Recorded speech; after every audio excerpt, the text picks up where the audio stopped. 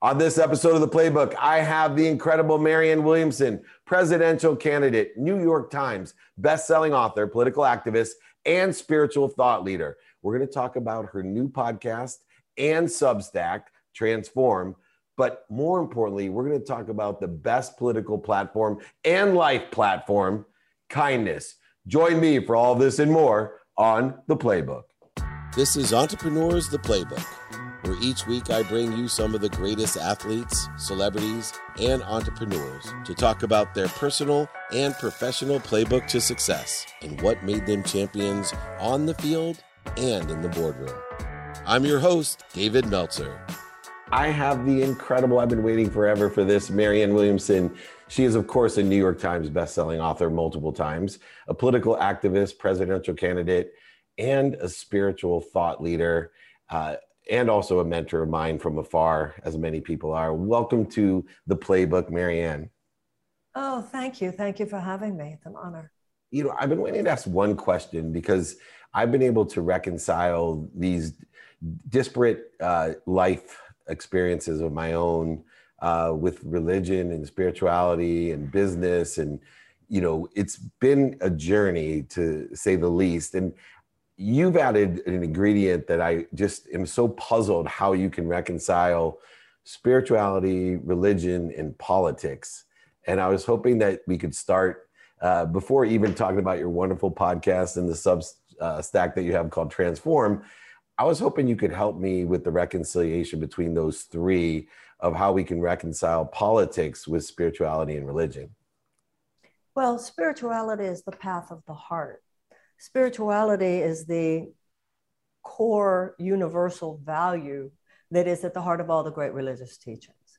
And it's not a separate category from the rest of life. A lot of people say, well, here are my relationships, and here's my health and wellness, and here's my career, and here's money. And then over here is spirituality somewhere. But the path of the heart can't be seen as just a separate category of life. It's the underpinning, it's the foundation for your house. The foundation underlies every room in the house. So when the path of the heart is our foundation for living, you don't even have to call it spirituality. You can call it ethics. You can call it character. You can call it integrity. Too many of these values that have just been gradually peripheralized in our society. When I was growing up, it would have been considered unseemly to say that making money should be kept separate from doing the right thing. When I was growing up, it would have been considered unseemly to suggest that economic policies or our domestic policies or our foreign policies shouldn't take into consideration the values of a people, the values of our nation. So it is aberrational in American history that we see a deeper discussion of our purpose in being human beings. The fact that that has become so separate from politics is the aberration. What do you think the founding of this country was? All men are created equal. God gave all men inalienable rights of life, liberty, and the pursuit of happiness. That is a spiritual and moral value, not just a political step forward. That's why it was so revolutionary on the planet. What was abolition except a statement that all human beings are created equal?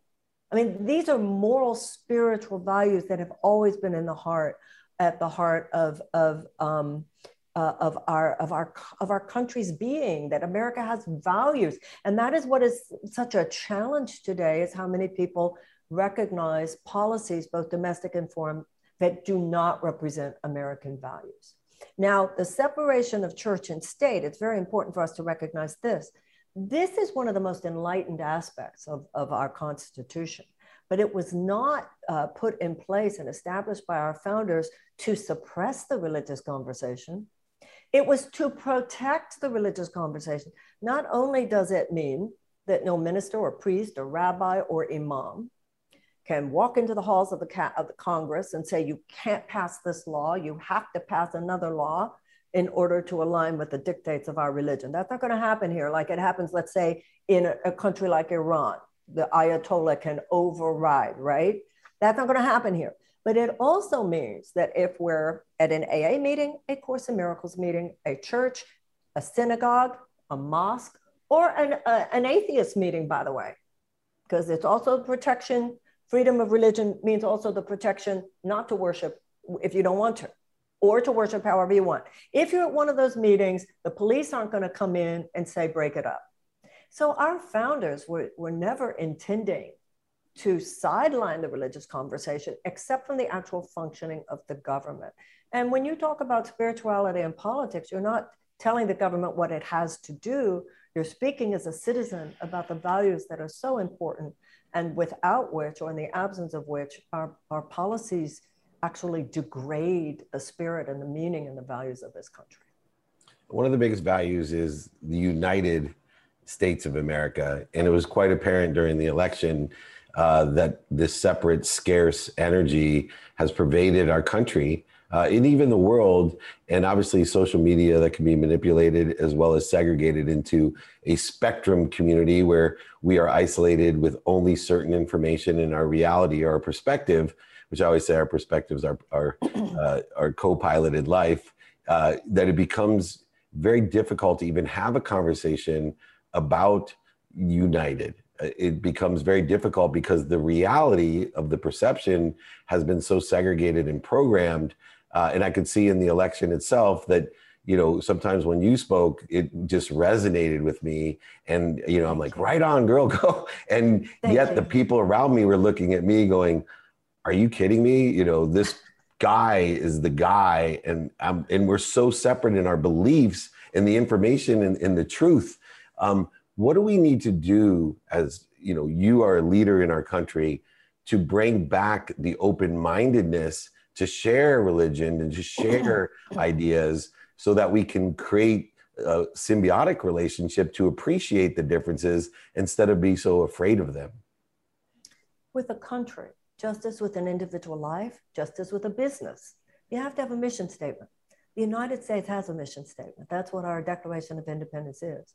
And we need to revisit our first principles. That's what our President John Adams said, that he hoped every July 4th we would revisit our first principles.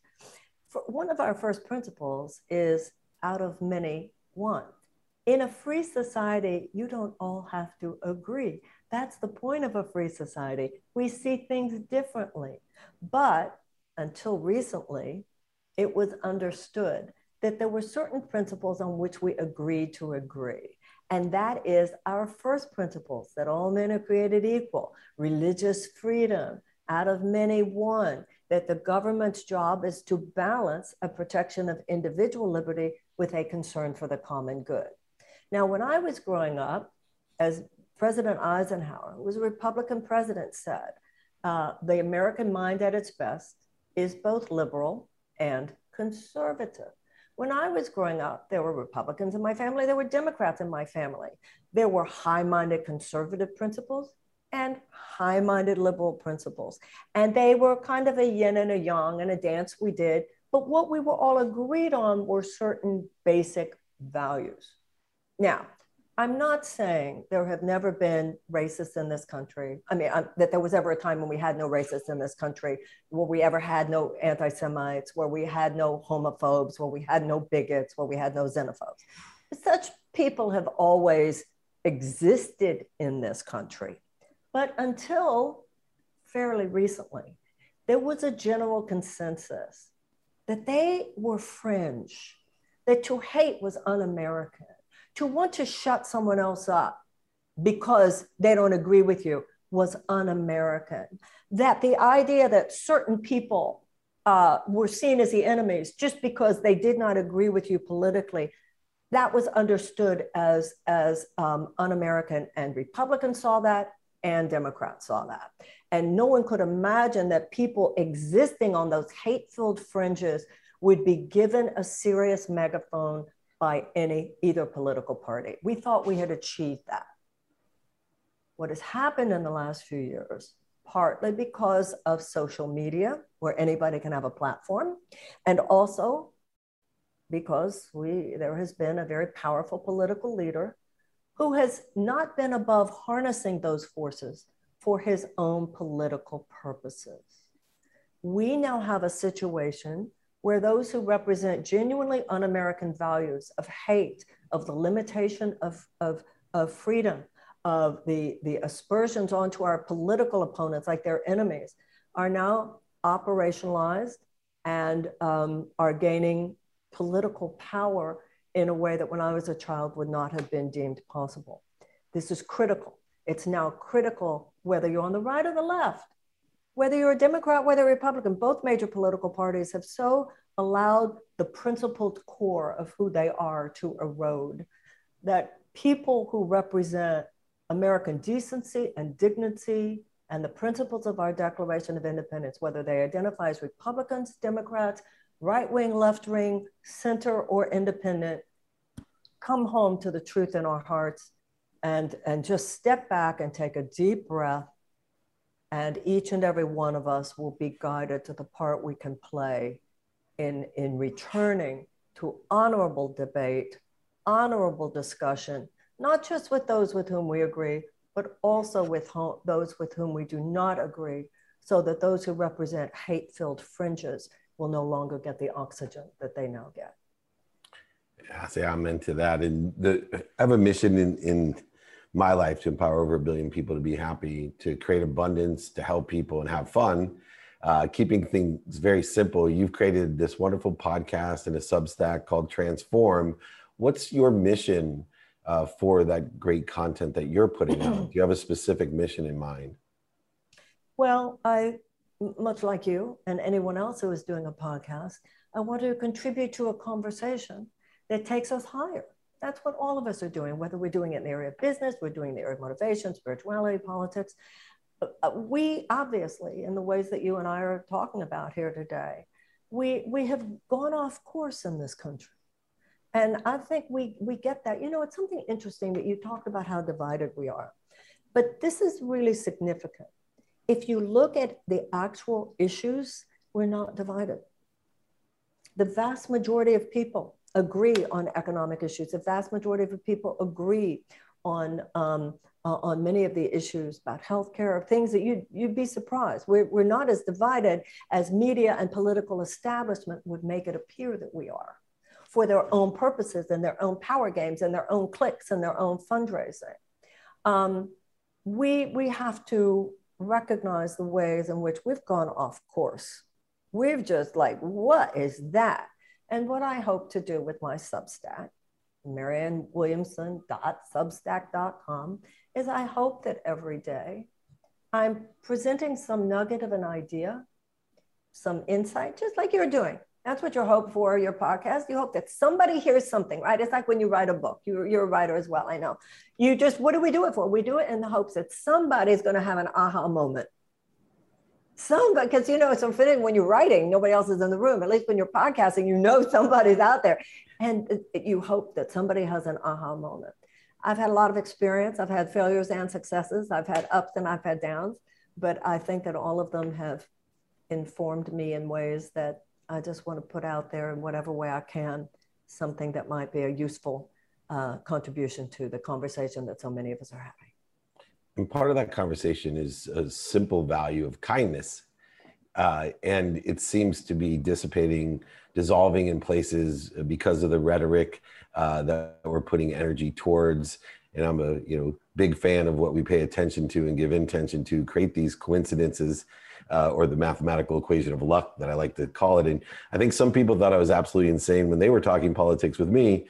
I said, it doesn't matter the policy of the president to me, because I want my children to value kindness, and I am going to choose the kindest person because overall politics, fortunately or unfortunately, I went to school around you at Occidental College and studied political science and realized the complexity and variables of what exists in politics. I think that the stronger, the bigger values that you talk about are the most important, because decisions will be made off of those. And kindness seems to be a much better place. Where does kindness, the simple idea of being kind, fit in today with all the different content that you put out, as well as your campaign and just your overall mission and vision of what we should be doing? Where does kindness play a role? Well, I agree with what you said, that it is numero uno. Both the left and the right in America have been infected by a mean spirit. There's a mean spirit in the land, and both sides of the political spectrum need to look at that. You know, the nonviolent political philosophy espoused first by Mahatma Gandhi, then brought to the United States for application to the civil rights movement by Martin Luther King. Core to that is the belief that there is a light, an inner light or love within every man, woman, and child, which can be harnessed for political as well as personal purposes. Now, we are used to saying, well, it doesn't matter if I'm mean, doesn't matter if I'm angry, doesn't matter if the way I did this lacked integrity or character or kindness. The end justifies the means. What Gandhi and Dr. King and all of nonviolent philosophy says is the end is inherent in the means. So when people say, yeah, he's mean, he's rude, but I like his policies, angry people will not produce peace on earth. The character of a person, not that we're expecting our leaders to be saints or that we're expecting each other to be saints, but you can tell when a person is trying their best to have some character and integrity and fair play here, and when people do not respect those things. I mean, even Adam Smith, the main articulator of American capitalism, said free market capitalism cannot exist outside an ethical context. We've got to get back to this. Ethics, character, kindness, fair play. I don't care how many laws you have. It all falls apart when we stop caring about what kind of people we are and trying to be the people that I think the God of our understanding would have us be. I agree tremendously with that. I have shifted my own paradigm and perspective over the years to, I used to try to go get healthy, go get happy, go get wealthy, go get worthy. And when I realized through a quote of yours, which was actually in a movie called Coach Carter, which you may or may not have seen, I'm a sports person, so I probably watched it 10 times. But the idea that I am these things, what am I doing to interfere with it? And, you know, I believe this was your quote of our deepest fear is not that we are inadequate, but our deepest fear is that we are powerful beyond measure. It's our light, not our darkness, that most frightens us. I get choked up saying it because I think more people have to shift their own perspective of what they are so that they can give what they are. And I studied the Course in Miracles every day for the last 6 years, missed a few days, which taught me an even bigger lesson because it's so meaningful. But how powerful are we, and why are people so afraid of our own power? Well, from a metaphysical perspective, the ego mind is the belief that we are separate from one another. And if take a line from the Course in Miracles that says, you are like waves in the ocean that think you are separate from other waves. Now, a wave cannot separate itself from other waves, but imagine the psychology of a wave that thinks of itself as separate from other waves. If I think of myself as one little wave in the ocean, and that's all I am, how could I not live in constant terror that I will be obliterated by another bigger wave at any time? How can I not live in constant terror that the rest of the ocean will overwhelm me and I will no longer exist? So if I'm tied to the belief that I'm separate, the idea that I'm not separate feels to me like annihilation. On the other hand, if I realize, hey, I'm the ocean, then I realize how powerful I am. And the ocean moves, I move, the ocean moves. So to the ego mind, it is terrifying, the idea that I'm the whole ocean. To the spirit, it's like, would you get with the program and realize you're the whole ocean and all that power is already yours? But to the ego mind, no, don't surrender to that notion of your enormity. Because why? Because then the ego dies. And because we are identified with that false belief, the idea of giving up that false belief feels more frightening to us than holding on to the perverse comfort zone of constant misery, anxiety, and self-loathing that is the hallmark of its existence. Last point, you know, through your Substack and the podcast, not only is it transformative, but it's transcoding. I think as I went through my own transformation, one of the more difficult things is I studied physics, quantum physics, and metaphysics, and studied the Course in Miracles and surrounded myself with extraordinary world thought leaders like Deepak and Sadhguru and Canfield and Asaroff and all of the people that are mentoring me. I then separated myself in a vibrational sense that it's not what I say, it was what people were hearing from me. And it's taken me about 16 years to be able to transcode some very highly complex, higher frequency types of ideas so that people can hear me. I stopped trying to get people to listen to me, but have them listen and figure out what they're listening for. I know even to the extent that my audience is segregated or a spectrum audience still, because some of the things I say are too woo-woo, as they will say, or they'll be, too difficult to understand at the level that I explain it at. What are some of the things people can do to transcode these wonderful high vibrational ideas that do unite us, but sometimes those are so full of power and light that they scare people that may not understand what we're trying to say or communicate? You teach best by demonstration. People hear you on the level that you speak from. I often say, I'm not trying to get a message out, I'm trying to get a message in. What matters is not that I preach ideas, but that I try my best on any given day to live them. People can see what you're trying to live. And I've noticed that in my career. People aren't expecting you to be perfect, but they can tell when you're trying your best. And when you, and it's not just what you say, it's where you speak from. And also just on a behavioral level. I remember earlier in my career where I would, people wouldn't like something I said.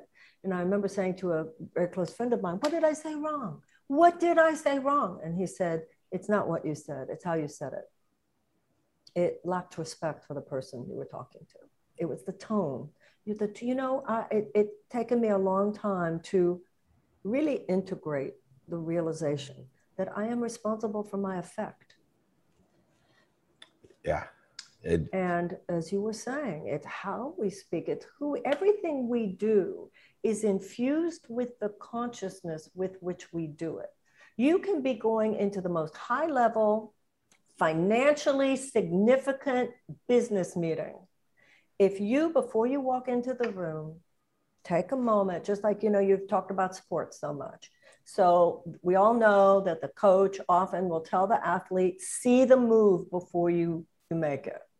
Before you go into that business meeting, just take a moment and in your own way, send love to everybody who's going to be in that meeting.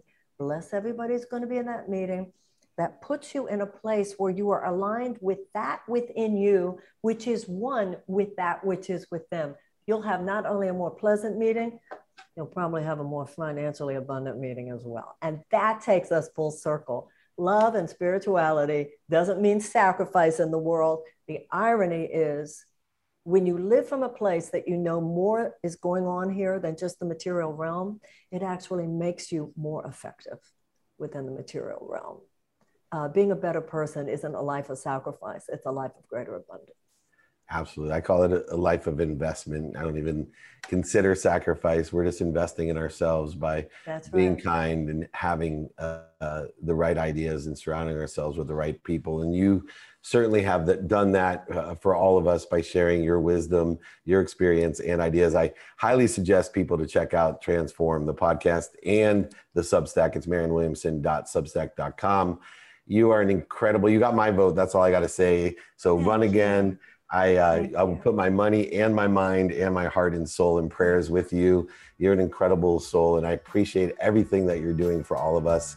Well, I hope you enjoyed this week's episode of The Playbook as much as me. On a personal note, I just wanted to thank everyone for making The Playbook such a success. Don't forget to continue it by sharing, subscribing, and listening to your favorite episodes. This is Dave Meltzer with The Playbook.